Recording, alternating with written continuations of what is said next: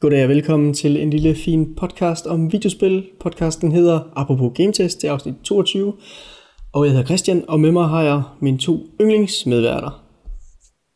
De allerbedste. Og hvem er det, der er med? Det er Christian Holm her, fordi jeg skulle stjæle spotlightet fra den anden medvært. Det er mig. Ah, Det er Kasper. det er korrekt. Den afslappende tredje mand, er det blevet kaldt. Ja. Jeg er lidt småtræt i dag. Så lad os skynde os at komme i gang, og lad os starte med annonceringer og udskydelser, hvis man kan kalde det. Som vi plejer at starte med. Jeg kan lige lægge ud med et spil, folk kan glæde sig til det nye år. Det er et nyt Tony Hawk skatingspil til de nye konsoller. Det er Tony Hawk, mesteren ham selv, der har Gotta go fast. Gotta Go 360 eller 720 eller He's alive! 1080. Han har givet en lille hint om det på Twitter, og folk har kunne glæde sig til at få leget lidt med det på deres nye konsoller. De kan få lov til at lege lidt med Tony Hawk på deres nye konsoller. Ja, det er fandme de kan da. Så må vi håbe, det kommer til at understøtte det der sweet skateboard, de havde. Skateboard controller. Nå ja, for satan. Ikke Det var bare, det, de unge ville have. Ikke man bare har købt 2 forgæves, bare for en stund hjemme. Eller, er der nogen af jer, der har købt det? Nu vil jeg lige have det at vide. Nej, Jeg ved ikke engang, hvad du snakker om. aldrig levet. Der blev lavet det der spil, hvor de lavede sådan et skateboard peripheral til. Hvor man så kunne hoppe på det. Det lyder virkelig dumt. Ja, det var det også. Så er det ikke så godt.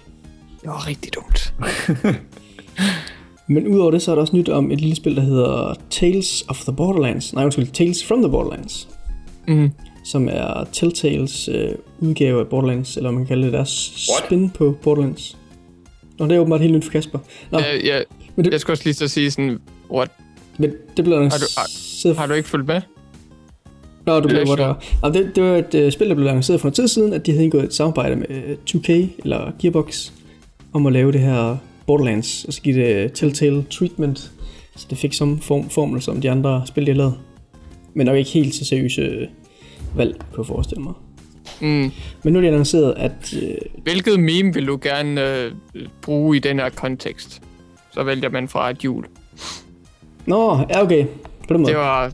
Det var en lille dum Borderlands joke. Vi bevæger os videre. Jeg gemmer mig over hjørnet. Glider videre. I Jeg skam. kan slet ikke se, hvordan det skal kunne fungere. Nej. Heller ikke mig. Virkelig ikke. Jeg kan slet ikke se, hvordan de 2 verdener skulle mødes. Telltale og Borderlands. Sådan der seriøse mulighed for at give sådan fyldige valg med Borderlands. Jeg vil ikke have Claptrap skal sidde og græde, og så skal jeg vælge, hvad jeg gør. Ja. Klart med tar. Og jeg vil selvfølgelig vælge ... Bare sådan at stiger på ham, mens han græder. Ja. Selvfølgelig. Bare gør det så akavet. Claptrap will remember that. Bare gør det så akavet, så han bliver nødt til at stoppe med at græde. Ja. God. Men der blev altså det er noget tid siden, de annoncerede samarbejdet her, og nu er de også klar til at annoncere prisen på det. Og det bliver drumroll, samme pris som altid. Ej, det kommer til at koste. Det bliver 5 episoder. Det bliver $5 per episode Shocker. på alle konsollerne. Alle konsollerne får så mulighed for at købe et Season Pass til $20, så man sparer en episode. Den samme mulighed har man åbenbart ikke på PC og Mac. Der kan man kun købe den samme pris. Men det kommer nok på tilbud af på et eller andet tidspunkt. Så ja, det plejer nok at gøre sådan noget. Console Master Race. Ja. No, it has begun. Og hvad var det? Det er jo vist noget snak om, at de ikke givet nogen officiel annoncering på, når det udkommer. Men det skulle udkomme snart. Godt så. For det skulle udkomme inden året om. Der skulle det første episode begynde om. Hold da. Og så kan vi også se frem til Troy Baker. Han lige lægger stemme til. Ja, selvfølgelig gør han det. Lægger stemme til alt. Ja, man lægger faktisk stemme til alle sammen. De har bare nævnt alle karaktererne, så bare Troy Baker. Nemlig. Claptrap kommer til at lyde endnu mere dejlig nu. Ja. Jeg håber ikke, det betyder, at Telltale også kommer ind i en kontroversielle sag om at have stjålet artstylen til Borderlands. Det er en anden historie. Videre. Nå, jeg kan godt lide at afslutte det på sådan en cliffhanger, så alle de sidder ja, og så Move it on! Behind the scenes. The mind would just blown sådan, fuck, det er rigtigt. Sådan en person derude, der ved, hvad jeg taler om. Sådan, Clementine ligner enormt meget Claptrap. Ja. It's not what I meant, but the listeners will have to figure that one out. Back to you, Joe. Okay, Chris, let's do this. Tilbage til dig, Tommy. Så det næste spil, eller det sidste spil, annoncering jeg faktisk lige har i den her omgang, det er StarCraft 2 Legacy of the Void. Det er allerede annonceret spil, er blevet annonceret nu, for real. Sådan. Det var BlizzCon her i weekenden, som vi nok har lagt mærke til. Ja, der var lidt en snitstorm. Hvor Blizzard de snakker om masser af spil. Bum, bum, bum. Men der var masser af nyheder for alle deres spil. Eller for en masse af deres nye spil. Der var blandt andet kun StarCraft. det er så det vigtigste selvfølgelig, jeg lige har udtaget her. Ja, selvfølgelig. Og det er så den her tredje udvidelse til spillet, eller den anden udvidelse til spillet, men den fortæller den tredje del af historien, der så er Protoss historie. Og i modsætning til den tidligere, der handlede om Zerg, så den her den bliver standalone, så man behøver ikke nogle af de andre spil for at spille den. Men der er lidt nyheder om det. Udover den her singleplayer-kampagne, så er der en co-op mode, der hedder Archon mode, hvor der så er 2 folk, der sidder og spiller på samme hold, eller om samme fraktion, eller altså det er 2 mand, der styrer samme base, samme enheder, samme. Okay. Så kan man så sige, hey, du tager dig af alle de kedelige ting, og jeg løber ud og laver lidt seje ting. Eller et eller andet. Det er avanceret co-op lige der. Og så spiller man så mod et andet hold, som også består af sådan 2 folk. Så man ser, om der er bedst til at være 2 folk. Og det kunne jeg faktisk se noget meget sjovt i. Ja, det er faktisk en funktion, der var i 1'eren, hvis der er nogen, der har spillet den. Men der er også en anden co-op mode, som er noget Allied Commanders hedder den. Og det drejer sig mere om, at man spiller sammen i sådan en lille kampagne, hvor der er sådan nogle forskellige objectives og sådan noget, man skal lave. Og i den, der får man også mulighed for at vælge sådan forskellige legendariske kommandører fra de forskellige hold, som ved ikke om historien, og de har så forskellige bonusser og forskellige upgrades, forskellige enheder og sådan noget. Selvfølgelig er det da. Så man lige kan kæmpe der. Legendarisk. Og så sad jeg så noget af, ligesom den foregående, så får de selvfølgelig også nogle nye enheder hvert hold, som de kan læske sig rundt med. Og det er også sådan ekstra micro-intensive enheder, sådan nogle, de har sådan ekstra smarte abilities, man skal være aktiv og sidde og fyre af og sådan noget. For at give kampen lidt mere, hvad kan man kalde det, action, måske. Ja, intense. More action. Lige præcis. Men jeg sad og så med, da det blev annonceret der, fordi Tommy han sad og så mesterskabet, og i StarCraft også blev holdt på samme tid. Og de har også lavet nogle rimelig markante ændringer i multiplayer-delen. Fordi nu starter man med 12 workers i stedet for kun 6. Så det er sådan lidt anderledes. Og der er double the action. Ja, lige præcis. Og så er det også noget med, at ens base er optimal ved færre workers. Det vil sige, at man kan ikke have 3 per mineral patch længere. Så du får sådan hurtigere at maxe din base ud. Ja. Så det bliver nok sådan lidt mere... Jeg forestiller mig, at kampen nok fremover bliver sådan, de kommer hurtigere i gang. Og man skal hurtigere ud og expande end tidligere. Så det er sådan forholdsvis store ændringer. Alright. Så det kan I glæde til. Det lyder godt.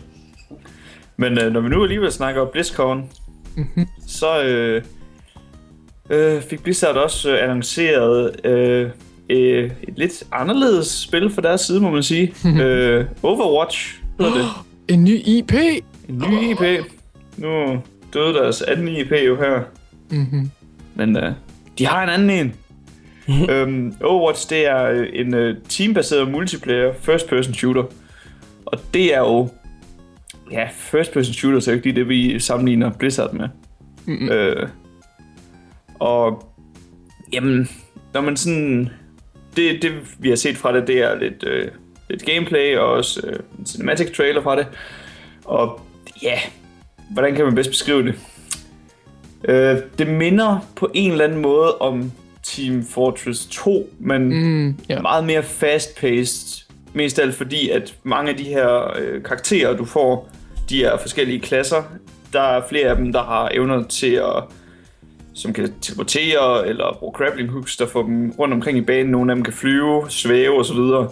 Det virker som om, det er meget hurtigt kamp, og så virker det også som om, at karaktererne er vidt forskellige, også bare våbenmæssigt. Så det ser ud til, at det sådan er lidt for hver en slags spiller. Yep.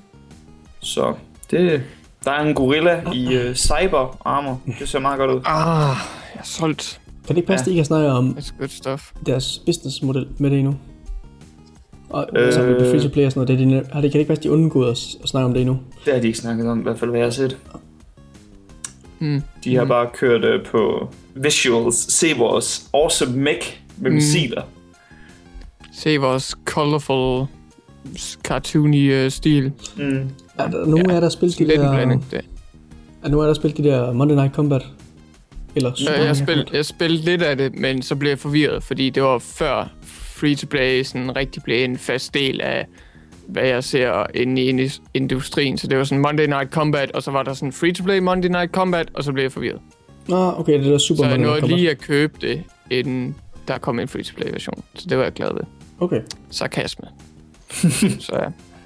Hvordan? Det minder faktisk lidt om det, tror jeg. Jamen, altså i stilen. Har du set Overstrike-videoen? Eller noget Overstrike, ja. Hvad var det nej, pas på, Insomniac. Ja, hvad tænker Overwatch. Ja, Overwatch, ja. Jeg har set lidt fra det.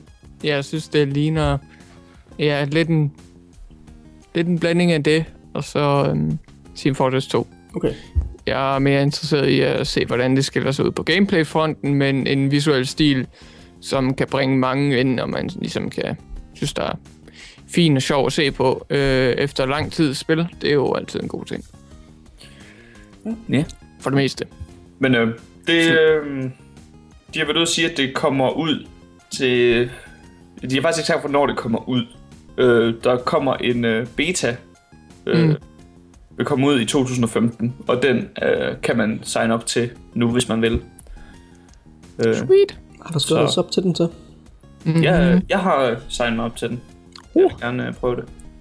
Det ved du bare. Blizzard fanboy. Det dog ikke.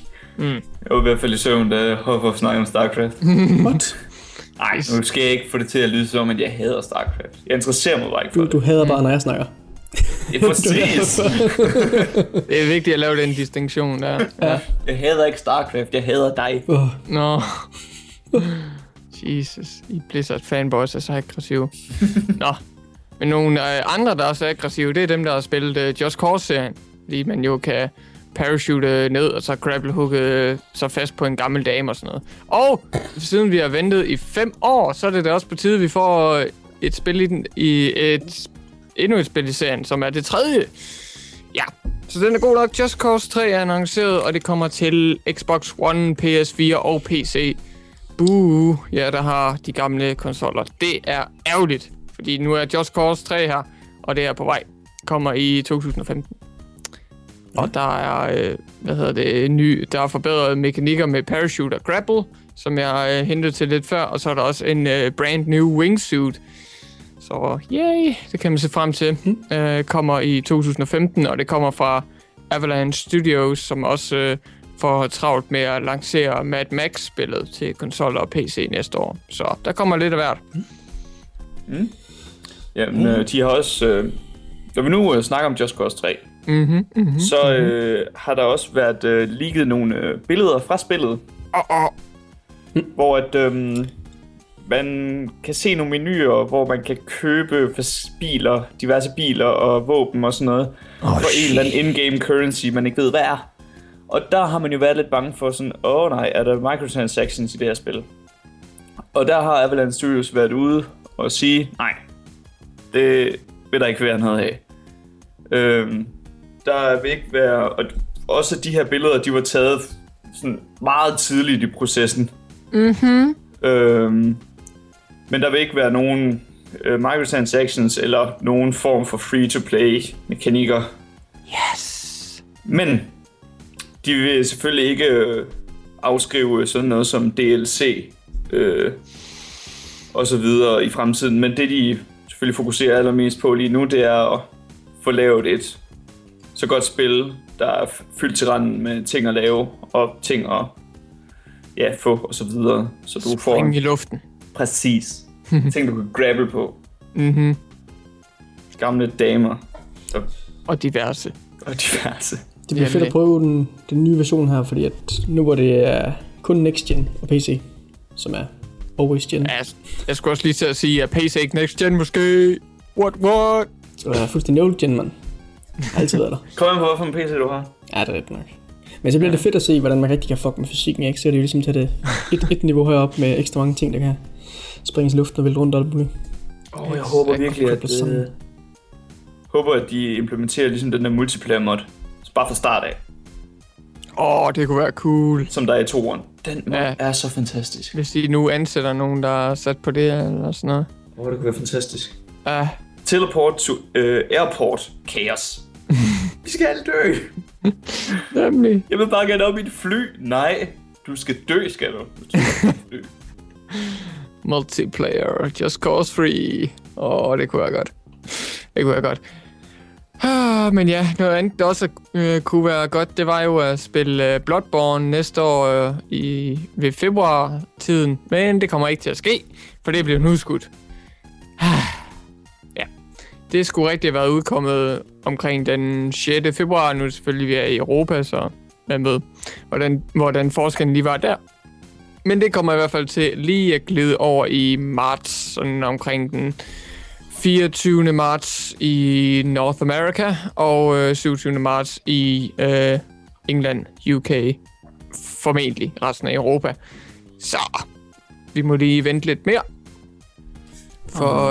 For min side, så er det fint nok, så er jeg mere tid til at spille resten af Souls-serien, så jeg er klar, pumped til en spirituel efterfølger, Bloodborne. Jeg vil hellere have det hurtigt med frame drops. Fuck det. Silky smooth 25 frames per second. Ja. Skal du have spillet Souls-serien igennem, inden det kommer, eller hvad siger du? Ja, jeg skal opvarme. Jeg skal på et maraton. Har du nået at få dine live achievements i PC-udgaven, Adon? Jeg mener, jeg har fået et par stykker. Det var sådan meget akavet, fordi jeg tror faktisk, jeg blev glad. Og poppede den achievement op sådan, yay!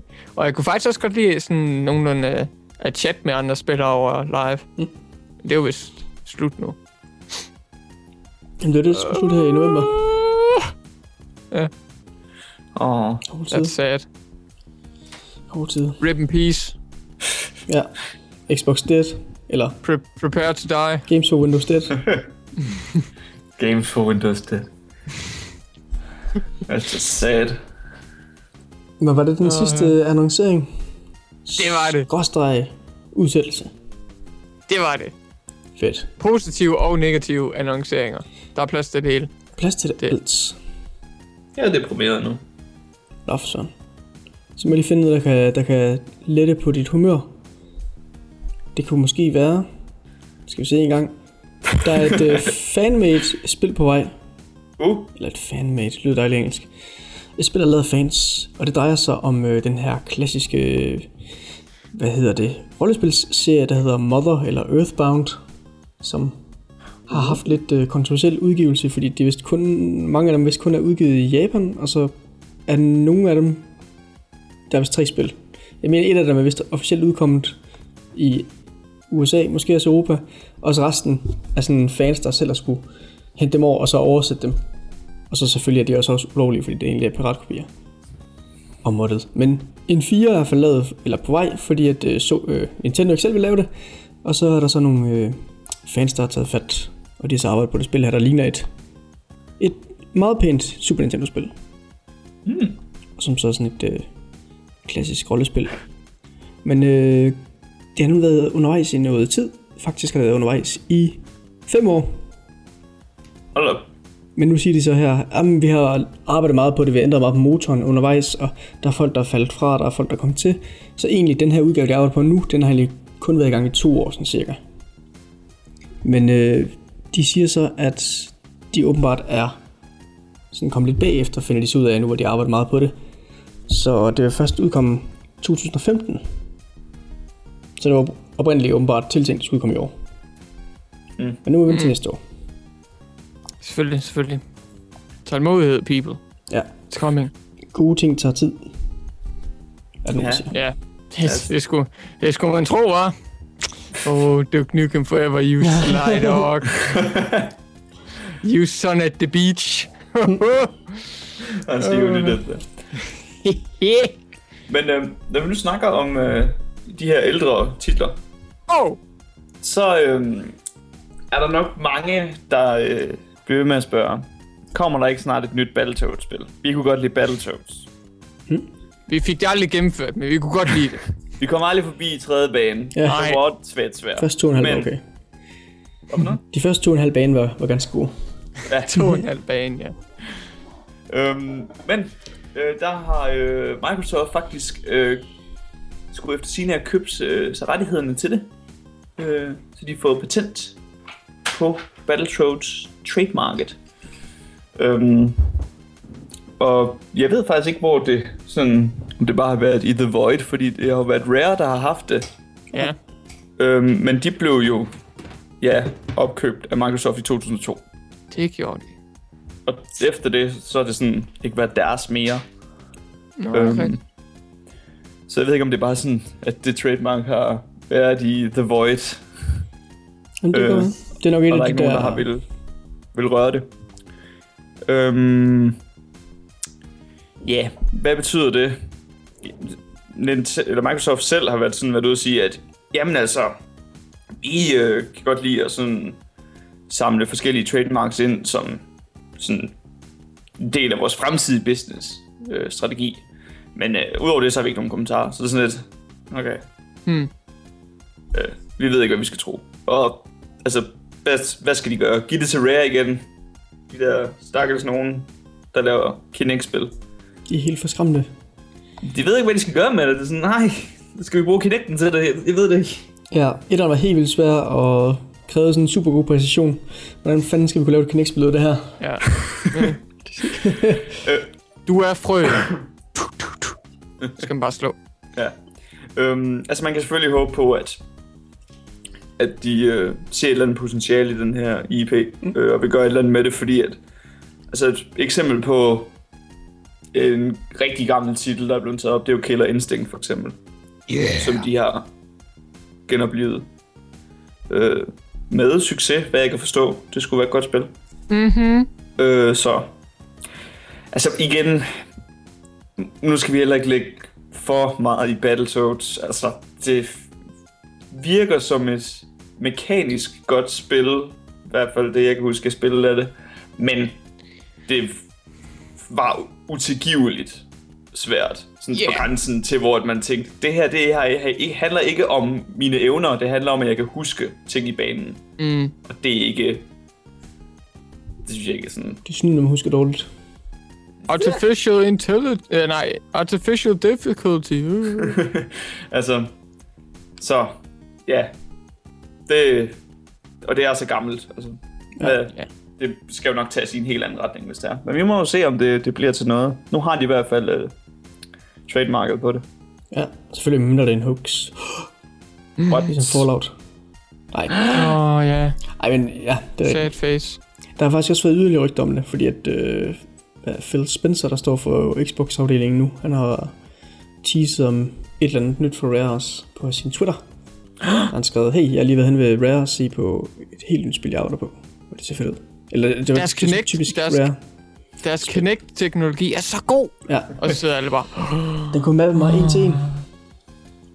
Men det passer sammen med sådan lidt, altså det passer fint nok sammen med Battletoads, det kunne det godt være. Men han har nemlig snakket om for flere måneder siden, at, altså hvor han også snakker om Rare, hvor han så sagde, at han helst ikke vil se dem som et Kinect-studie, altså der fastlåst til Kinect. Og at han synes, at styrke altid har været ved at arbejde med nye IP'er, med noget helt nye idéer og sådan noget. Så det kan godt lyde som, at han har haft en idé om, at de skulle væk fra Kinect-spillet til tid. Men hvis han mener helt nye IP'er og helt nye idéer, så er Battletoads måske ikke så oplagt på den front. Men jeg ved ikke, altså det er måske så også så gammel en titel, så man godt kan sige, at det er egentlig stort set noget nyt at begynde på det nu. Ja, altså hvad jeg kan forstå, så den seneste titel, der var i Battletoads-serien, det var fra 94. Ja, var det der Battletoads vs. Double Dragon? Nej, det var i 93.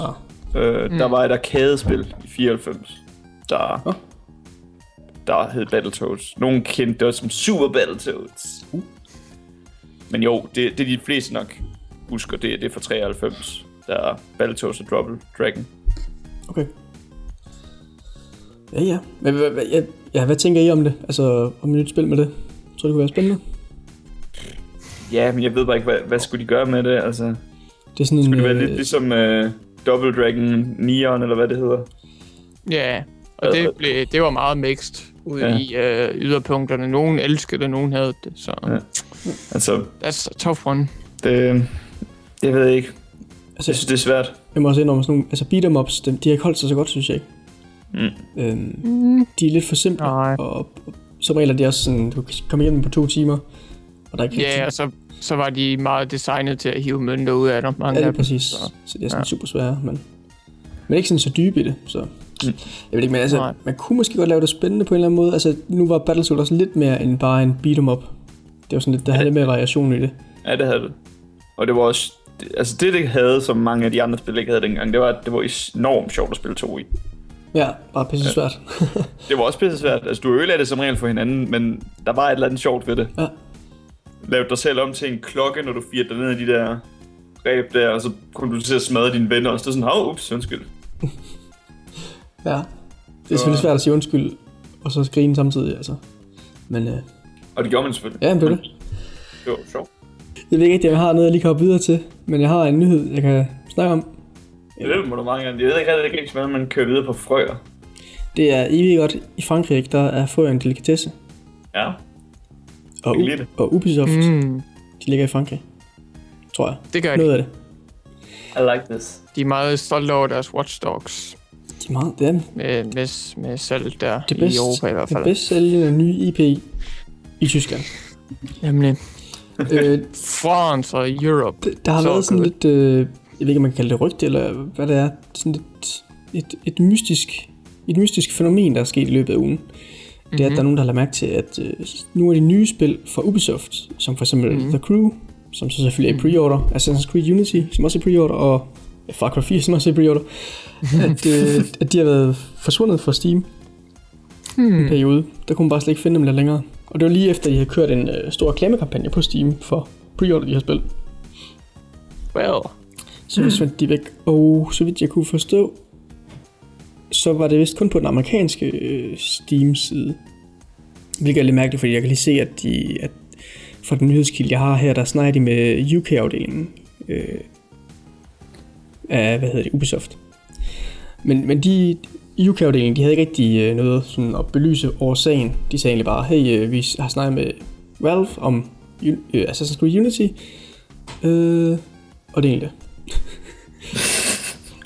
Men så 1 eller 2 dage efter, så kom spillet så op igen på Steam, uden forklaring. What? Så der er nok været en eller anden business behind the scenes, kunne jeg forestille mig. Det lyder lidt mærkeligt. Eller med, de måske vil have nogle ekstra vilkår, eller nogle flere penge, eller et eller andet, forestille mig Ubisoft. Ja. Men, de kan godt lide penge. Ja. Har jeg hørt. Ja, De er også dejlige. Ja, det er udmærket. Det burde du vide, Hoff. Stjæler alle vores penge. Ja. Der var lige til en god ferie på Bahamas. Det var lækkert. Der var lige til 2 margaritas dernede. Det var det. Så er de væk. Money well spent. Ja. Men hvad der måske ikke så var så well spent, det var måske tiden på Assassin's Creed Unity, fordi tror jeg, vi er klar til den, dreng. Skal vi tage den kontroversielle launch? Ja. Ja, okay. Lad os springe ud i det. Hvor skal vi begynde? Assassin's Creed Unity's launch var forfærdelig. Lad os bare sige sådan. Spil fungerer stort set ikke. Altså, det er virkelig en katastrofe, og det er på overraskende nok, ikke kun på PC'en denne gang, men faktisk også, som vi diskuterede, inden vi gik i gang med podcasten, på alle maskiner. Så det er et rimelig stort problem, når at de ikke engang kan få det til at fungere særlig godt på de konsoller, som de er så glade for.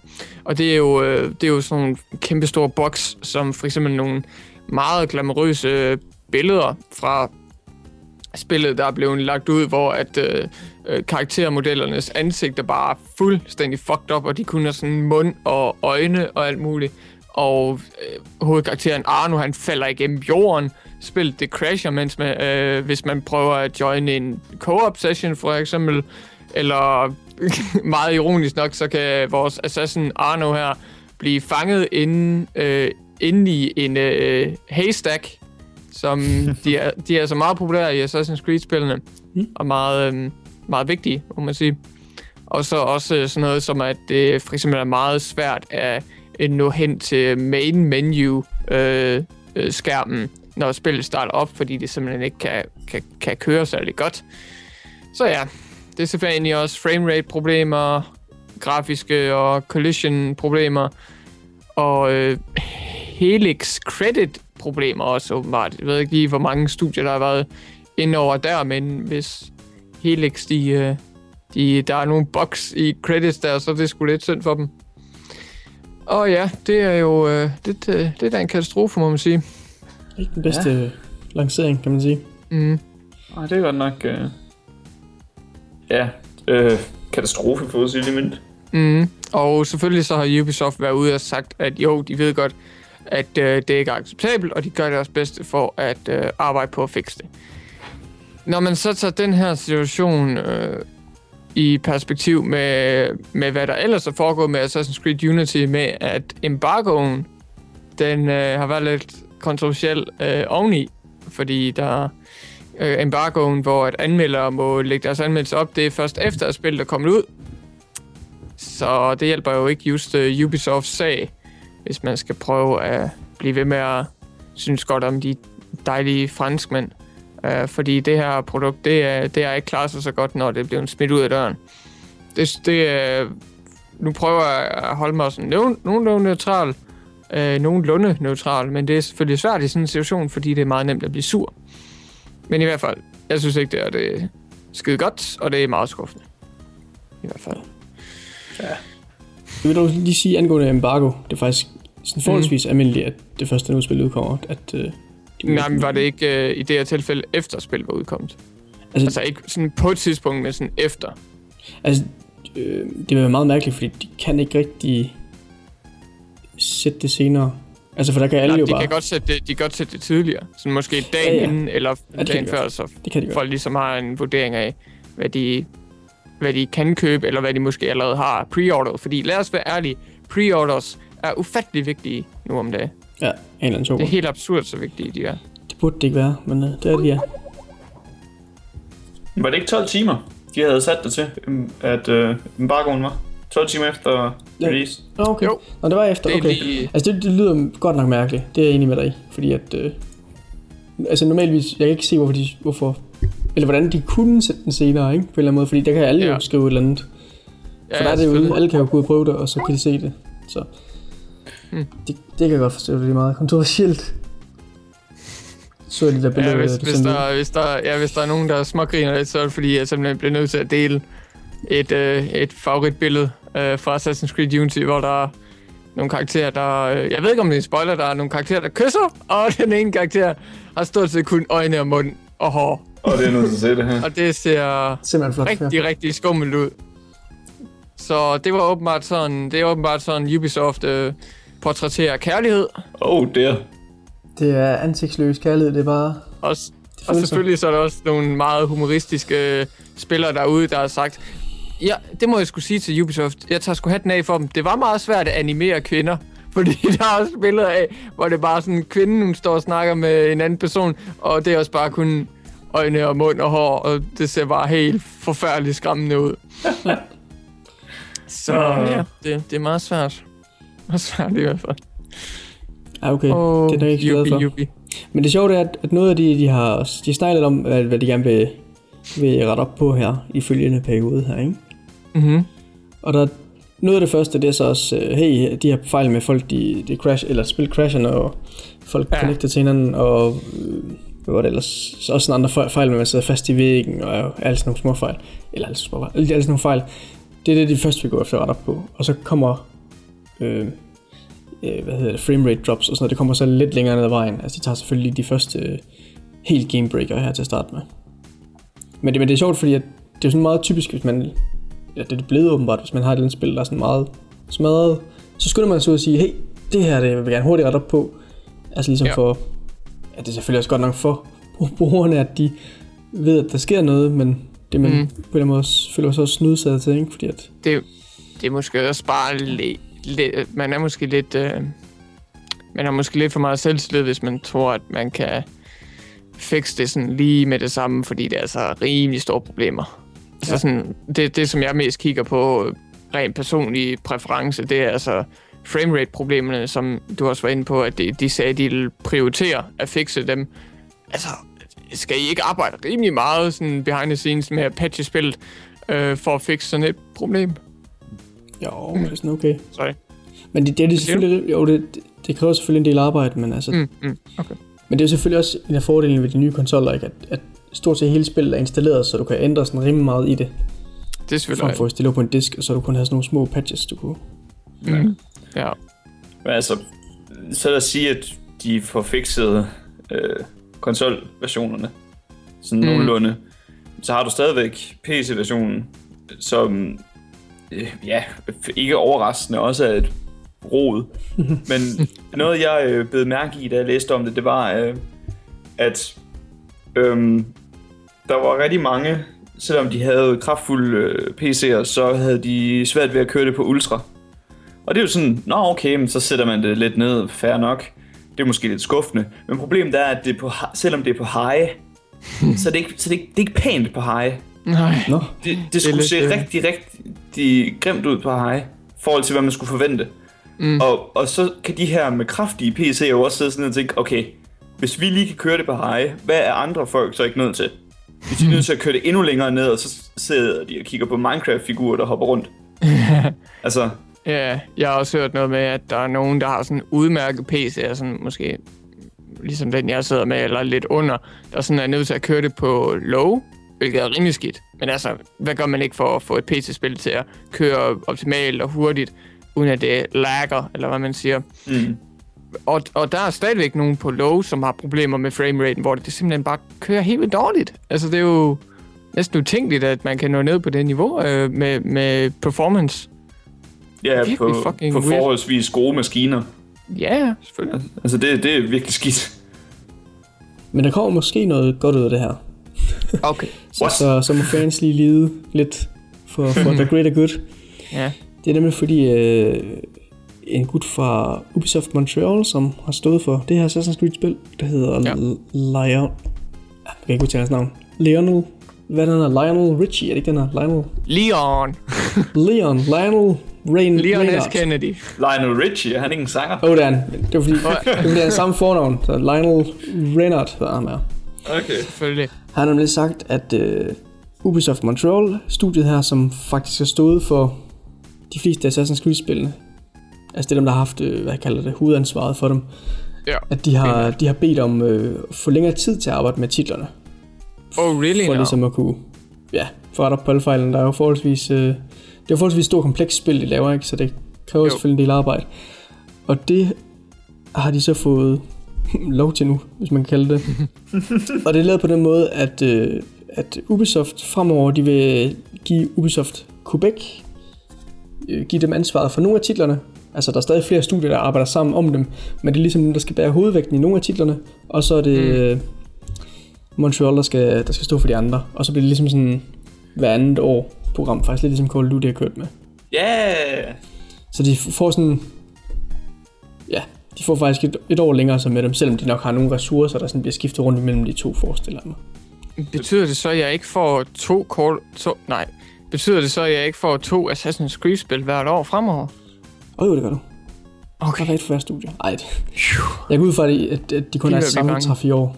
Måske også næste år. Hvad tror jeg? Hvor lang tid tror jeg, det vil køre, hvis Jamen, det ved jeg ikke. Jeg tænker lidt, at de har tænkt sig at please de nye konsoller og de gamle med Unity i år til de nye primært. Ja. Og så Rogue i år til de gamle, og så fortsætter den trend et par år. Tror du godt et par år? Og så ser vi... Ja...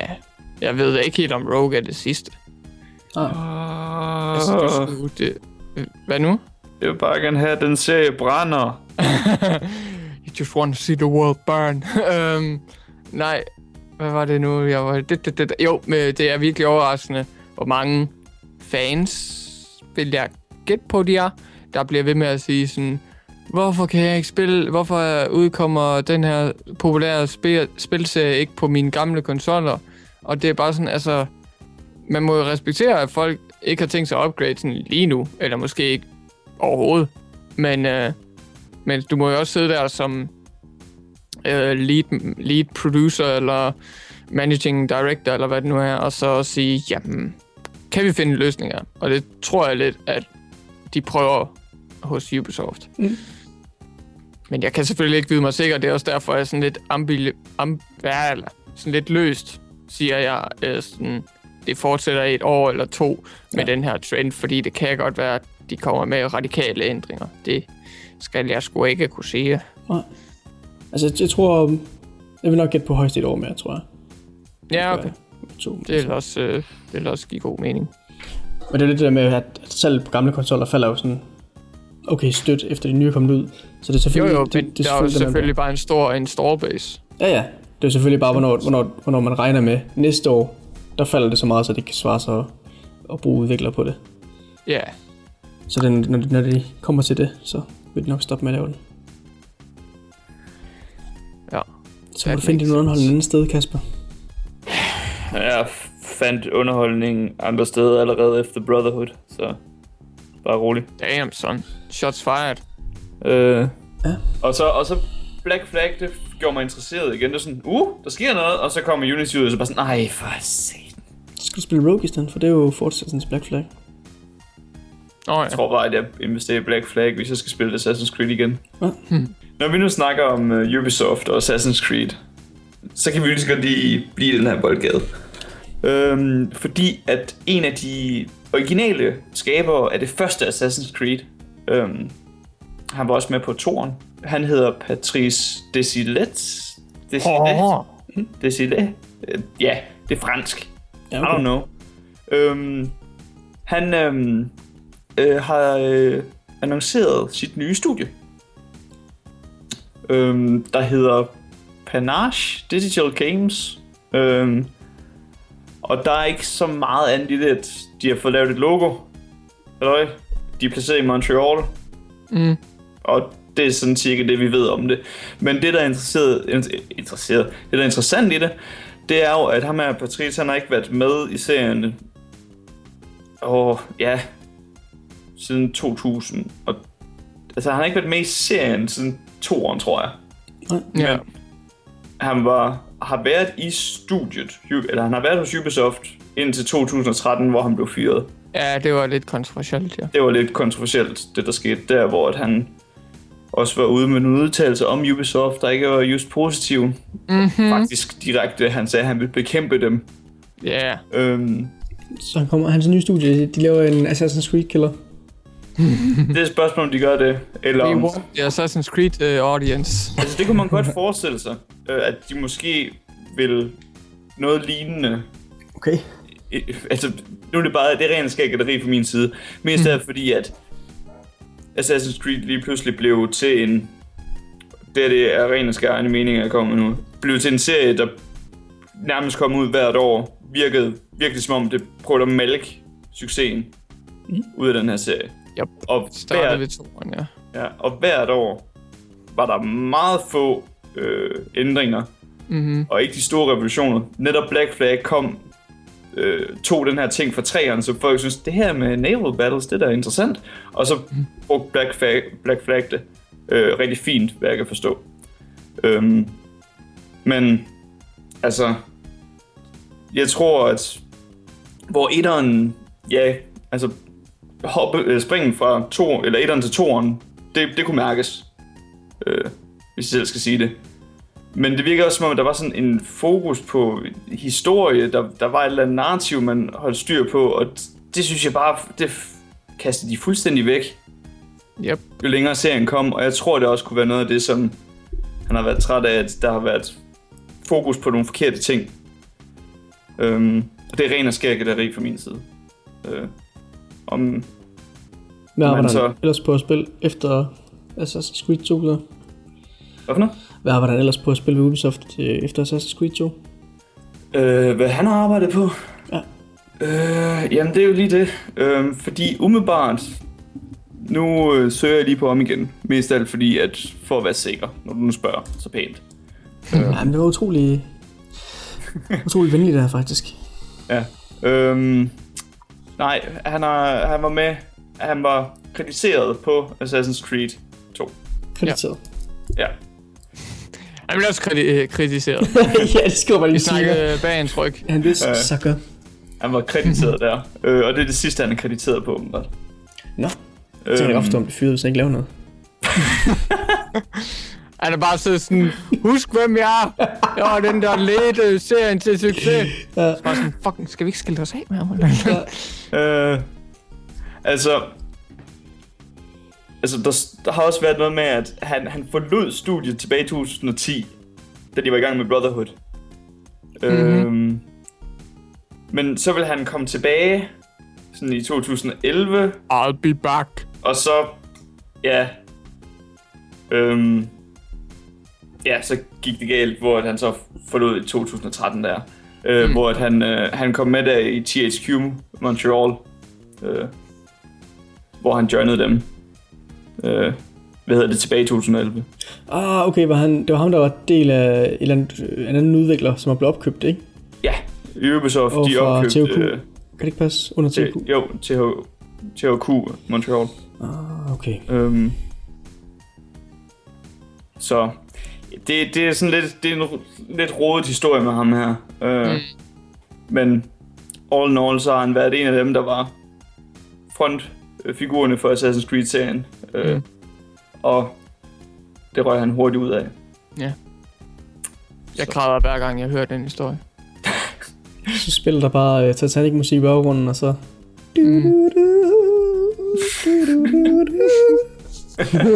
Så er det bare godt. Rip in peace. Og han har også været med til at lave et, der hedder Disney's Donald Duck Coin Quackers. What? Det lyder fucking godt. Jeg troede lige, det der Quack Attack, der var mega godt, da jeg var mindre. Var det så sikkert? Kan det passe? Det kunne være godt. Eller hvad var det til? Det var til lidt forskellige Game Boys, det var til Windows, PlayStation 1, Nintendo 64, Dreamcast, PlayStation 2 og GameCube. Okay, så er det ikke. Han er garanteret også manden bag Quack Attack. Jo, det er det spil. Wait, what? Er det der mega awesome platformspil? Ja. Holy shit! Coin Quackers, also known as Donald Duck Quack Attack. Damn! Du kunne bare føle det. Med til at lave. Du kunne bare føle det, Christian. Fuck, man. Nå. Det er fandme cool. Jeg har faktisk en nyhed, der er så frisk, som den kan blive som friskpresset appelsin, tror jeg næsten er. Den er lige kommet den her, mens du snakker om alle de kedelige ting, så har de fundet en nyhed. De der franskmænd. Ja, dem har deres franske ting. Sådan er de bare. Det var et games, de har nu officielt udmeldt, og den er også udkommet. Det er League of Legends. Det er deres mest populære map, som hedder Summoner's Rift, som er du til kortet. Det har de nu lavet om. Eller lavet om. De har givet det sådan en upshine, altså grafikken lidt anderledes, sådan så man ifølge deres udsagn sådan bedre kan få et hurtigt overblik over, hvor de vigtige punkter er henne, og hvor modstanderne er henne i alt det her. Og så har de så også ændret sådan nogle små ting, som hvor der er genveje, og hvor der er højt græs og sådan nogle andre ting. Men det kan man så skynde sig at spille nu. Yay! Det var det. Højt græs. Der er højt græs i det spil. Du skal gemme dig i det høje græs. Det er some good shit.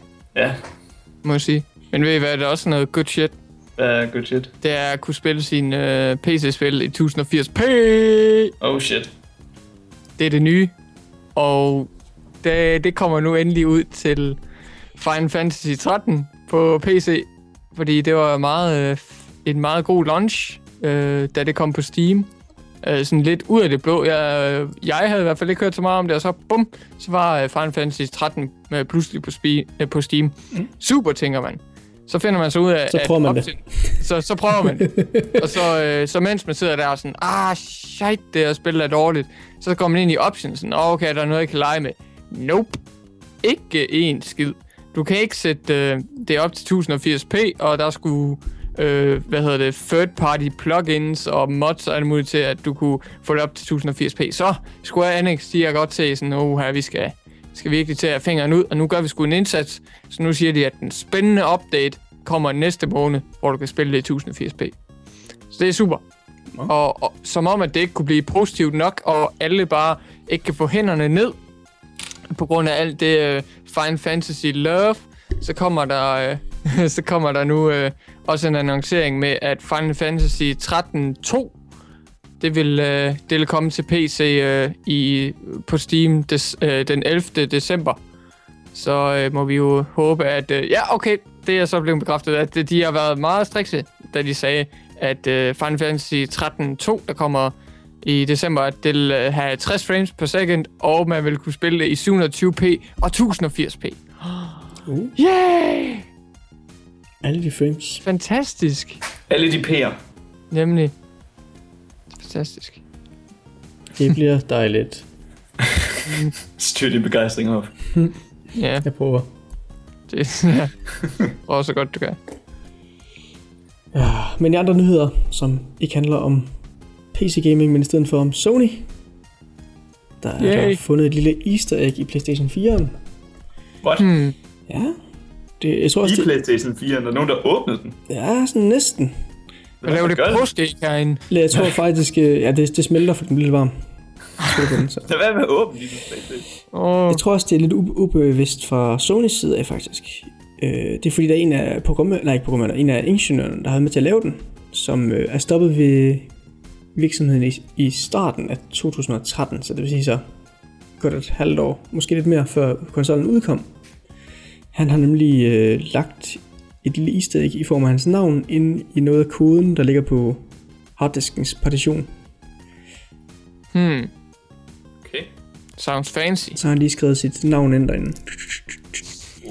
Og det er en ingeniør, der hedder Kazuya Sakakihara. Nå, okay. Det kunne være sejt, hvis der er noget Kazuya Mishima. Det skriver det ind sådan, nej! Kazuya er ved at tage over min PlayStation. Men det er sådan nogen, der havde opdaget, at de havde taget sådan en harddisk ud og siddet og fedt lidt med dataen på den og sådan noget. Ja, det gør de jo tit. Sådan altid ligger brud med det, skal de. Så det er lidt sjovt. Men det er lidt sjovt, altså fordi koden har været gemt derinde siden et stykke tid før den blev udgivet, ikke? Så det er jo nok noget, han har lagt ind. Ja. Som, jeg kan ikke gå ud fra, at det er Sony selv, der har approved det, men altså det er jo lige meget, det påvirker jo ikke, hvordan konsollen er, men nej. Forstår mig lidt, det er sådan en easter egg, han lige selv har gemt derinde, altså. Det må være godt gemt. Ja. Sony-medarbejdere er nu bekræftet for at være based af helvedeste. Giver ikke en fuck.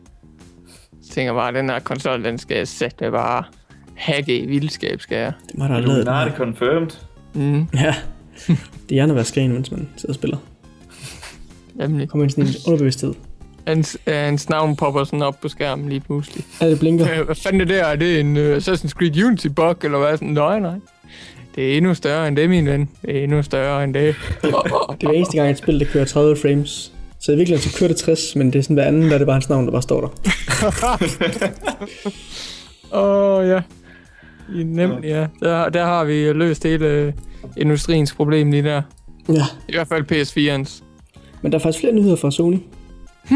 Okay. De holdt jo et event for nylig, hvor de snakker om nogle forskellige nyheder. Jeg ved faktisk ikke, om det er derfra. Det gik egentlig bare ud fra, men det står der ikke rigtig i nyheden her. Okay, jeg tager det tilbage igen. Eller, de holdt et event. Jeg ved ikke, om det er der nyhed, noget med det gør.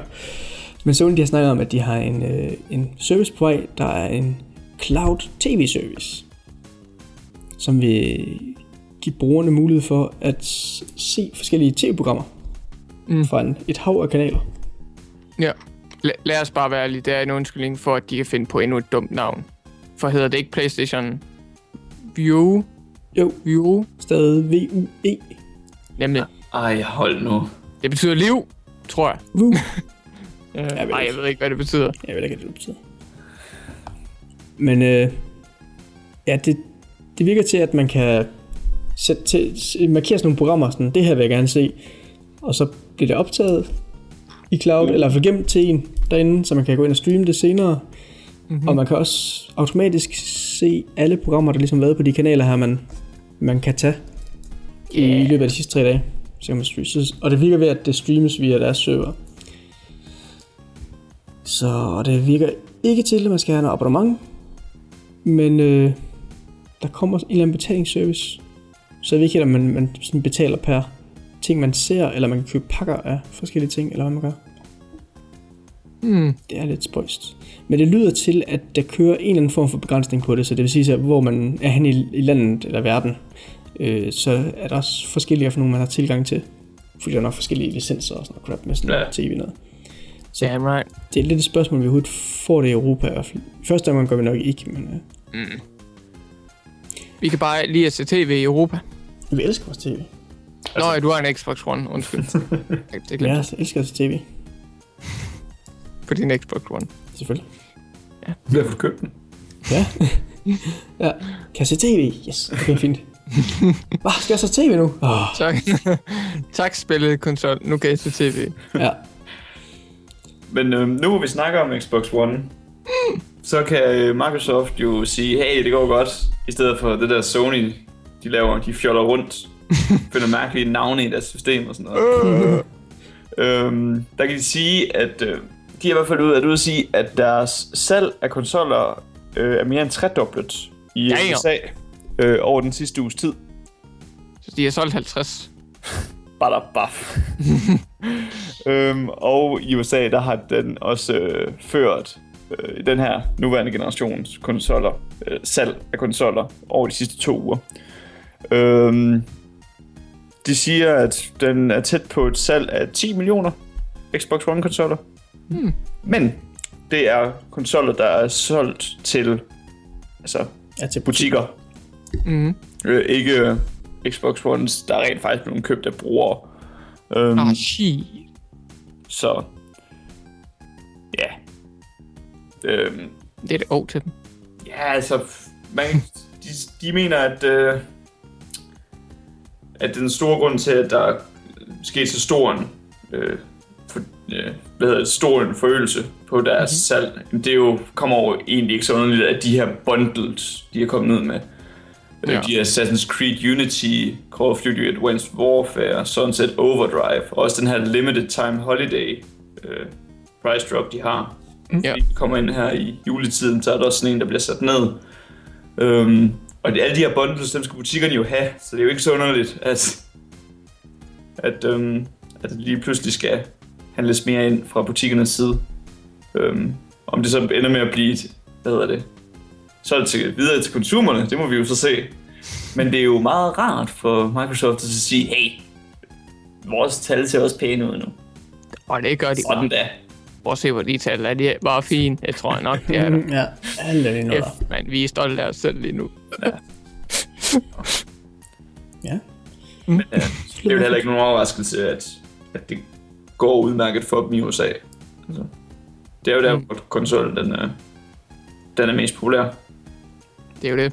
Men de er nok ikke stadigvæk ikke tilfredse med den konkurrence, de får fra PlayStation i USA. Det er ikke gået som planlagt. Ej, du kan sige. Nej, tror jeg ikke just. Men det er meget pænt, at de nærmer sig 10 millioner stadigvæk. Ja, det er en god milepæl. Ja, med den start, de havde, der må man sige, at det kunne være værre. Ja. Det kunne det. Det er rigtigt. Jeg synes, det er lidt sjovt, dog, den oplysning med, at vi sælger 3 gange så godt den her uge, hvor prisen er faldet, som i ugen før. Det er sådan, fordi det er jo egentlig uge til uge sammenligning. Ja, og den er også lidt bullshit, fordi at de havde annonceret prisdroppet sådan en uge tid i forvejen. Det er selvfølgelig venligt nok, ikke, for folk ved det, men det påvirker selvfølgelig også salg lige op til prisfald, fordi så ved folk ikke, at den falder næste uge, så køber den ikke nu. Så salget lavt næste uge, bum, nu 3 gange så højt. Ja, okay, men det var nok ikke så højt sidste uge, på grund af, jeg havde sagt. Ja, så man skal måske lige tage den med ro. Jeg kan ikke tænke på, at Sunset Overdrive, det er ikke kun til Xbox One, er det? Jo.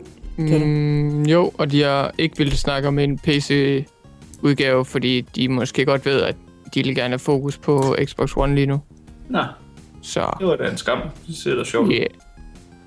Sådan det. Better luck next time. Nu må jeg jo købe en Xbox One. Det virkede! Nu er der ingen til din kontakt inde med Microsoft. Christian, at sige det virkede. Illuminati, confirmed. What? Illuminati? What? Illuminati, hvor kom den fra? I don't know about that. Jeg kan se dit navn over det hele på Skype, Christian. Hvad er det for noget? Hvad? Se mit navn overalt på Skype? Ja, hvad er det for noget? Det skal ikke til dig. Har du programmeret Skype til at gøre noget? You're being consumed, you don't even know it. I'm being consumed, oh god. Assuming control, eller hvad man siger. Hvis det bliver konsumeret, så kan jeg lige fortælle min sidste nyhed for i dag. Det er... Jeg har også en nyhed. Ja, min sidste nyhed. Okay. Ikke din sidste nyhed. For helvede. Men heists til GTA Online, de kommer aldrig. Er endelig snart over os. Yay! Rockstar har udtalt, at når spillet er udkommet på Xbox One, PS4, så den første opdatering derefter, der vil der komme online heists til alle 4 platforme. Sådan. 9 måneder efter eller sådan noget. Ja, det kan godt være. Hvem tæller at this point? Ja, hvor lang tid siden er det egentlig, der udkom til den anden? Er det et år siden, er det ikke også? Et år siden, ja. Og det har hele tiden været sådan... Er der online heists i det gamle? Nej. Det har hele tiden været work in development til de gamle. Så de udkommer til alle 4 her. Jeg har ikke rørt det spil længe. Så. Nej. I wouldn't even know. Men så kommer det der, så vi kan snart røve ting med vores venner. Nice. Uden at komme fængsel for det. Du skal ikke bare spille Payday i stedet? Paydays? Det vil jeg gerne med til. Du siger noget. Jeg kan lave et andet live-event en gang. Du skal ikke love noget, vi ikke har. Ja, jeg skal også lige se. Nu vil jeg sige, vi har fucking promise anything. Vi har god tid til at få det sat op. Det har vi. Skal vi det der? Ja. Christian, han stalker dem. Eller stalker dem, hedder det. Jeg stalker dem. Ja, whatever floats your boat. Men du havde også nyhed, siger du? Det har jeg, fordi vi skal tilbage til de der procenter og spændende tal. Fordi vi skal nu have en snak med Capcom, og de er her på linjen. Ja. Nej, det er det ikke. Hallo? Det er bare zombier. Vi vil gerne høre om Resident Evil 7 her. Hvad for noget? Vi vil gerne høre om Resident Evil 7 her, Capcom. Nej. Not gonna happen. Jeg vil gerne have en stor nummer 7 med pepperoni. Nej, pizzamanden er tilbage. Nej. Nej. Inside jokes, de virker så godt. Få en 7-inch pepperoni, kan du. God damn it. Okay, nu vil jeg altså virkelig gerne have, at vi tager det lidt seriøst, så vi kan snakke om de her tal. Okay. Fordi Capcom, de vil gerne lige melde til folket derude, at de tænker altså meget over nye IP'er. Så alle de der jokes med Resident Evil Revelations 2 og Resident Evil 7 og Street Fighter 5 og alt det der, det kan jeg godt glemme. Fordi hver gang efter hvert år med deres investeringer, så sætter de altså 20% til side af, investeringspengene, deres budget. Det sætter lige 20% til side, så de kan fokusere på nye IP'er. Så alt det her med, at Capcom måske får et lidt dårligt ry for at kunne lave fortsættelser og on-disk DLC og udvidelser og expansions, alt det der, det vil de gøre deres bedste for at blive bedre til fremover, fordi de mener, at det er rigtigt, det er rigtig vigtigt. Og så ligesom bygge deres serier op og stadigvæk kigge på det her med nye IP'er. Så udforske markedet lidt på den måde. Men er det noget, de vil gøre fremadrettet, eller er det noget, de har gjort, siger du?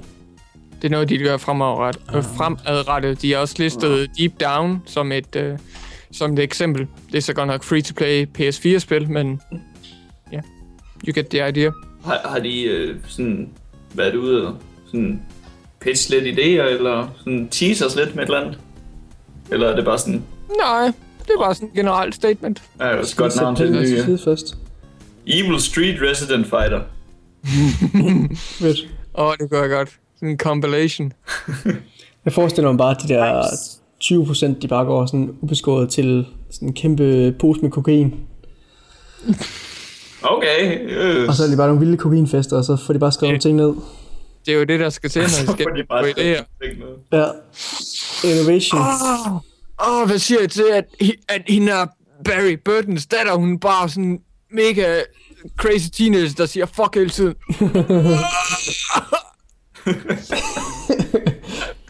Så hedder hun Busty Burton. Oh yeah. Gud nej. Det var måske sådan, at Resident Evil 4 egentlig blev til. Okay, dreng, jeg har en... Vi skal ikke... Få Shinji ind. Okay, jeg har en idé. Vi skal ikke længere have statiske kameravinkler. What? Siger du? That's some good shit right there. You're crazy, Shinji. You're crazy. You You're crazy for this one. Og du skal kunne sigte. What? What dem? Giv mig penge, mine damer her. Vi kører der. Og Leon skal være blond. Jeg kan lide det. Og det er sådan... Vi sidder lige nu og siger for, at du skal lave et hit, så skal du tage coke. Det er ikke en særlig god idé. Jeg forestiller mig også lidt, at sådan 6'eren blev lavet. Ja, den anden vej. Jeg forestiller mig sådan sådan 3 forskellige dele af studiet, der bare blev samlet. Eller faktisk 4 dele teknisk set. Og så tog de bare alle sammen coke og sådan, vi laver det her, nu holder I. I er crazy. Nu stop. I har været her siden klokken 7 i morges, og jeg kan ikke engang huske, hvilken dag det er. Nu stopper I. Vi laver det der med Leon, og så vi laver det der med Chris. Okay, fint, gå i gang. Er det efter sådan en kokefest, ikke? Så tog de på toilettet, og så de alle de ruller toiletpapir, der ruller ud, og bare skrev sådan tilfældige noter på for forskellige folk, der var derude. Så er det ligesom historien, der var dannet der. Så sådan, der er en, der sådan kigger på de her rullepapir, så står der, vi skal have mere horror. Resident Evil 5 var mega godt. Der er en, der skal have superkræfter. Okay, vi tager det her. Det er skide godt. Ja. Nedstyrte fly med folk i. They walk away. Fuck that shit. Så skal vi jo næsten videre til vores afsluttende segment. Som er det utrolig populære segment, vi har valgt at kalde Sparkstarter. Ja. Tilbage by popular demand. Nemlig. Det, vi er alle tre glade for det i hvert fald. Ja, vi ved ikke rigtigt med jer, der lytter, fordi vi ikke har fået feedback. Vi får en mails fra jer. Hvad er det for noget? Ja, jeg prøver at danse lidt rundt omkring det, men det er egentlig bare fordi, jeg har været langsom til at redigere podcast-episoderne, mens Hoff var på ferie med alle vores penge.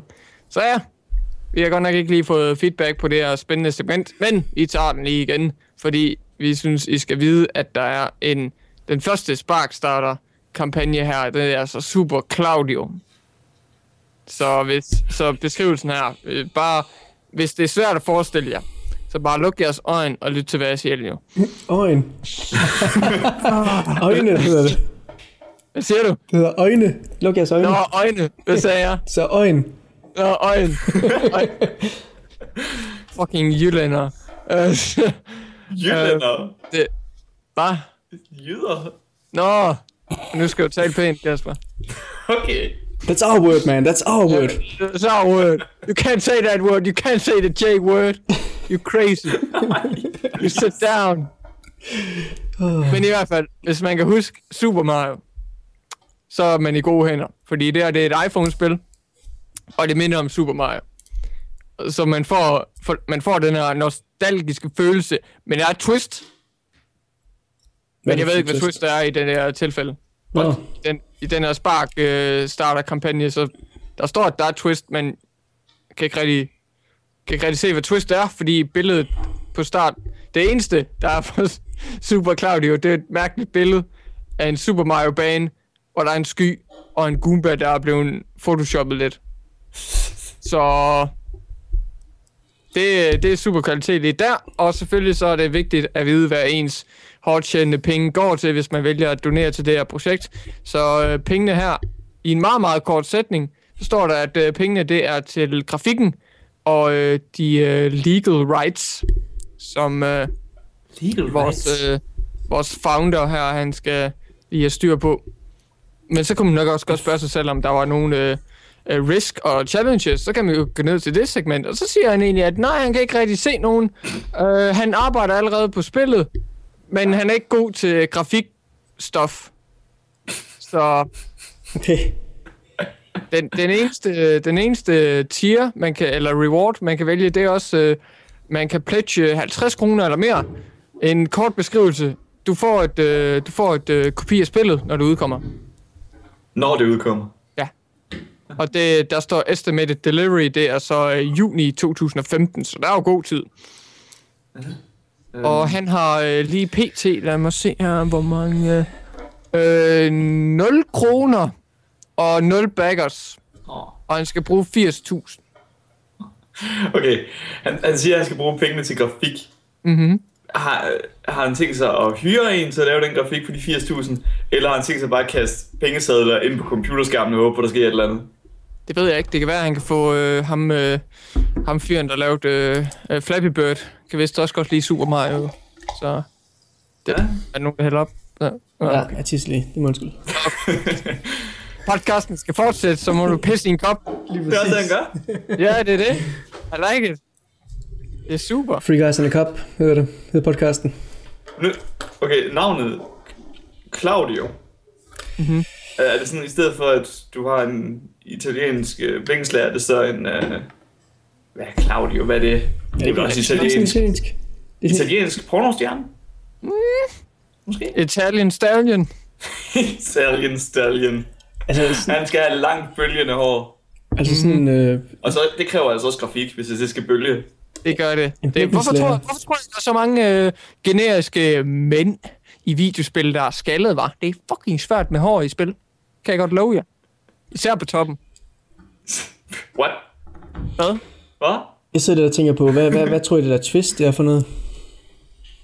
Det er jo det er jo så kryptisk, men man kan jo ikke lade være med at sidde og spekulere til langt ude på natten. Nej, lige præcis. Det er sådan, tror jeg, det er sådan en ekstra dansk, det er på den danske sparkstrategi på. Så i stedet for, at Super Claudio, han skal redde en prinsesse, så skal han egentlig bare nå hen til slutningen af banen, og så få stegt flæsk med persillesauce, eller hvad? Ja. Okay. Det lyder godt. Ja, det er meget dansk. Det kan jeg være mere motiveret til. Jeg har ikke nogen motivation for prinsessen, jeg kender hende ikke. Nej, og hun er altid in another castle. Ja, præcis. Men stegt flæsk og persillesauce, det ved jeg smager godt. Det kan være sådan forskellige retter, man kommer til hver gang. Så er det sådan stegt flæsk og persillesauce, og så bagefter så er det så... Ja, hvad er det ellers? Ja, det er jo lidt nødt til, at så er det sådan en Toad, der sådan siger, ej, jeg tager det med hen til den næste castle. Det går du fandme ikke. Nej, små her med mit mad. Ikke også? Pak din doggybag, jeg æder bare det hele nu. Selvom jeg egentlig er med. Fuck det. Der skal arbejdes på den meget rørende cutscene, hvor Super Claudio endelig får sin stegflæsk med persillesauce. Ja, al den grafik. Der er ikke et øjen tørt i rum. Et øjen. Ja. Hvad var det for nogle, hvor mange hvad hedder det, pledges var der? Kun én. Nå. Man skal pledge 50 kroner eller mere, og man får a copy of the game. For en 50'er? Ja. Hvad platform kommer det på? Var det iOS, sagde du? Ja, iOS. iPhone. Det er det, de unge vil have. Ja. Så det er godt, vi kan sprede budskabet, så han kan få nogle baggers, nogle penge. Monies. 80.000. Jeg ønsker ham held og lykke. Ja. You can do it. Bliver en lang og hård kamp, men jeg tror, han kan klare det. Men en lidt mere succesfuld sparkstarter, vi har her fra det danske land, det er Animals in Delicious Food. Så det er simpelthen, det er nok en af de mere populære fra det danske marked. Fordi det er simpelthen en meget motiveret herre, der har valgt at for hver $50, jeg ved, han skriver selvfølgelig, det er 250 kroner, skriver han i parentes, dollars og danske kroner her, men for hver 150 kroner, han modtager, så vil han bringe kunden et mesterværk i form af dyr i curry og andre delicious retter. Det er simpelthen hans mål, fordi hvis man nu, som man også selv skriver så poetisk, så hvis man nogensinde har gået og tænkt over, hvordan en zebra ser ud i en spaghetti-ret, så behøver man altså ikke tænke over det længere, fordi man kan bare donere til en sparkstarter. Og så forsvaret. Der er ingen Der er ikke noget risici her. No risk. Only animals in food. Ja. Det er jo smukt. Altså er det sådan, at når du så donerer, så kommer du med et krav til ham, eller laver han bare sådan selv? Hvad siger du? Når du donerer penge, så kommer du så også med et krav om, at jeg vil gerne have det her i det her, eller finder han bare selv på et eller andet? Nej. Når man kommer ned til hans 250 kroners pledge eller højere, det er, han siger også, this is where it gets... Okay, hans grammatik, den er dårligere end min talen lige nu. This is where it gets serious. Så, ja. Okay. Så man får lov til at vælge, hvilket slags dyr, der skal være med i hvilken lækker ret, som man skal være kreativ, og mest af alt så han bare gerne takke den person, der donerer til ham, sådan, you rock, og han giver personen en personlig takkemeddelelse. Mm-hmm. Ja, det lyder interessant. Er der noget mål? Altså, hvad beløbet han går efter? Ja, 5.000 kroner. Okay. Han har 8 baggers med i alt 145 kroner. Så han er jo godt på vej. Men det er for hver 250? Ja, fordi de andre tiers, det er sådan nogle, tak skal du have. Og ja, selv hvis man giver 100, så er det bare sådan, super thank you. The passion for animals in food is not something to make fun of, and you know it. I will give you a personal thank you message. Okay. Ja, det... Han har måske lige sat pledges lidt for højt. Ja, måske. Måske. Det bliver svært. Jeg ved ikke, om man har regnet ud efter en timeløn, eller sådan, hvis nu det tager ham 2,5 timer måske, så får han lige 100 i timen der. Og lave sådan en, finde et flot dyr, og så lige klippe det ud i Photoshop, og så lige putte det i en fin ret. Mm. Altså, jeg kan godt lide ideen, men jeg tror, de der pledges, de er for høje til, at folk de synes, at det er dumt, men det er ikke, det er stadig for dyrt. Ja. Så hvis sådan var billigere, så er det sådan, det er lidt dumt, og det koster ikke særlig meget, det vil jeg godt donere til. Så du fik en 50'er, måske, for det. Ja. Altså, det er lidt ligesom kartoffelsalaten. det er sådan noget, det er lidt dumt, det koster ikke særlig meget for mig. Let's do it. Ja. Det er fantastisk. Så der er lige en business-strategi her, der gik galt. 250 kroner er forholdsvis meget bare smidt væk. Ja. Det er dumt, altså. Ja, det er det, hvis og det er det, du skal smide 250, for du rent faktisk ser noget udbytte, ikke? Mhm. Nu sidder jeg her og prøver rent faktisk at komme med business-forslag til ham her. Hvad fanden? Jamen, han skriver jo, at han har en business degree. Det håber jeg fandme ikke for ham. Så du skal da ikke tro det. Undskyld, hvorfra? Det ved jeg ikke, altså, du kan jo klikke en gang på hans billeder, ligesom komme ind bag personen i den her kampagne Animals in Delicious Food, og han er sådan 21 år, han har business degree, så han er ambitiøs. Han er ambitiøs, og han ved tydeligvis, hvilket marked han skal ramme. Den danske sparkstarter. Hvad er det for en degree, han har? Han kan da højst være handelsskoleelev. Business degree. Han kan da højst være handelsskoleelev, hvis han er 21. Men hvad sidder du og siger, at du ikke stoler på skaberen af Delicious Food? Jeg siger bare, at en HG det er måske ikke den bedste degree, jeg har inden for forretning. Okay. Jeg tror ikke, vi skulle nå det her punkt, men jeg er sådan selv ved at have lidt ondt af den person, vi snakker om nu. Okay. Men jo. Vi ønsker ham selvfølgelig alt muligt held og lykke her. Fordi den her Fox in Curry, den er så... Den ser godt ud. Jamen, det er okay. Må jeg sige. Det er en Fox i Curry. Ja.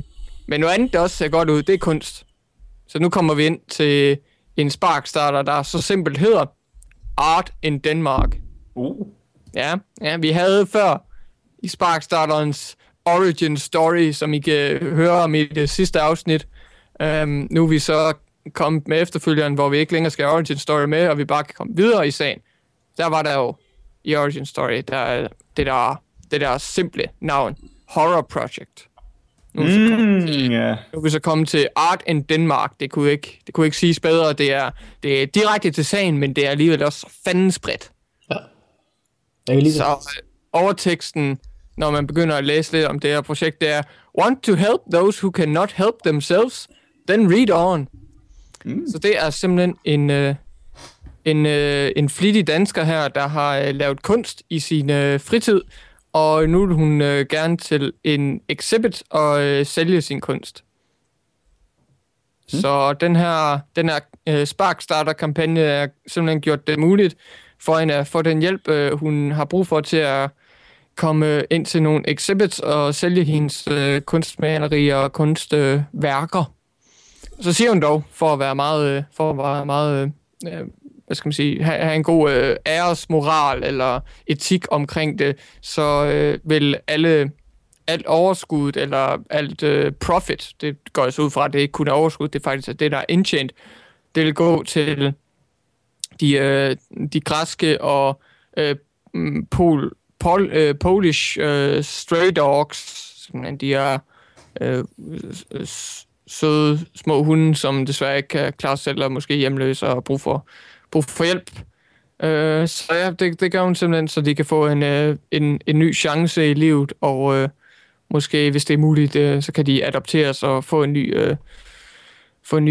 familie, der virkelig elsker dem. Og hun har copy-pastet, så stort set alt det, jeg har læst, det er, hvad der står. Og så nede ved Risk and Challenges, så har hun copy-pastet med det der med, at hun har brug for den her Sparkstarter, så hun kan sælge sine malerier ved en exhibit. Og så hun forklarer hun igen, hvad profitten går til. Okay. Og man kan... Den eneste reward, det er 5 kroner. Hvad? Hun skal raise 15.000, og den eneste reward, det er 5 kroner, hvor der egentlig bare står, I just want... Det var vist forkert.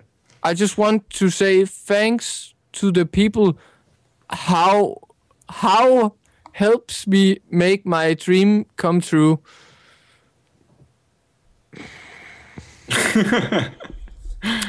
I'm confused here. Hvordan kan den her Sparkstarter-kampagne lige gå særlig godt, når hun skal 15.000? Hendes kampagne har været i gang i et par dage nu, og hun har 27 dage tilbage, og man kan kun pledge sådan 5 kroner eller mere. Vel, jeg kan ikke engang sådan forhøje mit pledge. Jo, jeg kan selv vælge, hvor meget jeg pledger. Ja, okay. Så det er bare en reward tier, der hedder 5 kroner eller mere. Så det er meget fleksibelt, men der er ikke rigtig nogen belønninger. Nej, den er 5, det var bare, du skal sige, at hun på forhånd skriver tak for folk, der gav penge. Var det ikke det? Jo. Og så 5 kroner, det er sådan den der pledge reward tier, men man kan også forhøje det beløb. Det havde jeg selvfølgelig ikke tænkt over. Det er gennemtænkt, det her Sparkstarter. Det er godt, hvad jeg skal... Kan det lade sig gøre? Næste gang, jo. Ja. Det er fleksibelt. Så ja, hun er også nået så langt, at det er på 0 backers og 0 kroner.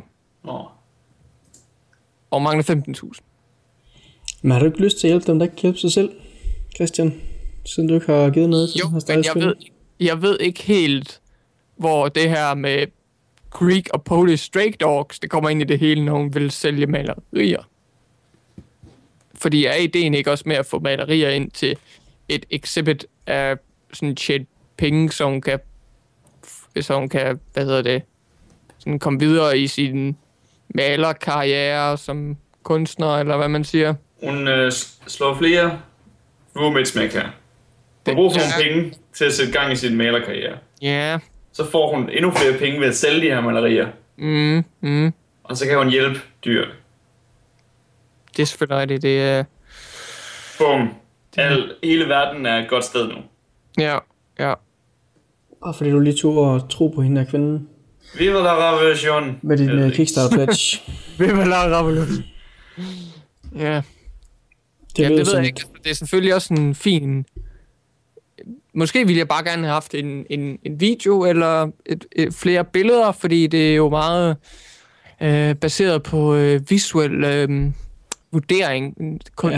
Ja, du tænker på, om hende spiller de noget ved? Sådan. Ja, men hun har bare et lille kunstbillede, hvor der er nogle streger.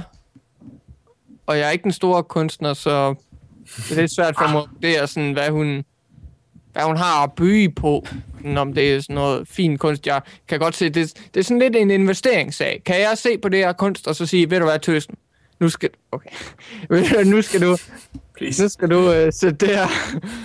du sætte det her ind i en exhibit, og så sælger det bare i vildskab. Det kan jeg love dig. Jeg pledger 40 kroner. Og så, ja, det er jo den ideelle situation. Udover det der punkt, hvor jeg kommer til at lyde meget sexistisk. Det springer bare lidt og elefant over. Fordi ens kunst, det er det, der så kan du lige give en 50 i stedet for. Ja, nemlig. Ja, det, undskyld. Der bliver... For at jeg kan sove i nat, så bliver jeg lige nødt til at give en 10 kroner mere. Men jeg synes faktisk generelt, de Kickstarter-projekter, vi har kigget på, det er folk, der er utroligt dårlige til at præsentere deres projekt, specielt med at lave bare nogen ordentlig video til det. Ja. Yeah. Og så bare lige, hvor man lige sætter sig ned og lige snakker om, hvad fanden det går ud på. Ja, altså selv, hvad skal man sige, for at sammenligne til den der resten af det såkaldte Kickstarter, det er jo... Det er overvurderet, men alligevel, de har måske tjekket på noget, når de ligesom sætter sig ned og laver en hurtig lille video, om det så er foran deres computer med et webcam, eller det er en lille hurtig præsentation, hvor de også har redigeret videoen og sat nogle billeder ind, eller concept art, eller idéer, eller skrevet noget op på en tavle, et eller andet. Fordi man skal virkelig sælge sig selv derinde. Jeg vil så også lige sige, der er måske også nogle af de her projekter, der sådan borderline vil være mere passende på gofundme.com. Hvis jeg hører om det. Det er intet pis. Det er bare, hvor man siger, jeg har det her problem, eller jeg har det her projekt. Sådan, det er kun til min egen benefit. Hvis der er nogen, der har støttet mig i det, så må jeg gerne det. Fordi det er jo ikke så meget... altså, hvad skal man sige? Jeg ved ikke, hvor meget interesse jeg har i at støtte manden bag Super Claudio. Fordi jeg ved ikke rigtigt, om jeg bliver belønnet for det, som jeg lægger i det. Men altså, hvis der er nogen af hans venner eller lignende, der bare har lyst til at støtte ham sådan økonomisk sådan doneringsside, så kunne man jo bare det på GoFundMe. Nu er hans venner, kan de ikke bare give ham en pizza engang i stedet for? Eller Patreon. En Patreon, altså er det ikke også sådan... Okay, det er måske ikke nødvendigvis fokuseret på noget output, fordi man kan også bare sætte det til, man... Det er bare en kreation. Ja. Er det ikke mere? Jamen, det bliver nemt, at du kan støtte personer, grupper, firmaer, eller du kan også bare støtte en person eller gruppe firma, når de udgiver noget. Så er det kun sådan, de modtager det beløb fra Patreon, når de rent faktisk udgiver noget. I stedet for i slutningen af måneden. Ja. Så det her crowdfunding og Sparkstarter, det er sgu meget spændende, så vi skal gøre vores bedste for at følge med i, hvad der sker i lille, men alligevel meget store Danmark. Ja, jeg tror lige, du fik lige rundt de nye projekter, der lige var værd at bede mærke i fra Danmark. De kan have fat i de store strømninger, de store output af dansk ny kultur, forståelse måske. Nemlig. Så det synes jeg er spændende. Jeg tror faktisk, det er alt, hvad vi har med på programmet i dag, så. Ja, det må det være, ja. Jeg siger tak som altid for god ro og orden. Ja. Og så håber I har en fortsat god aften. Ja. Eller morgen. Eller dag. Og så håber alle vores lytter med næste gang, når vi bringer et fantastisk program, som altid.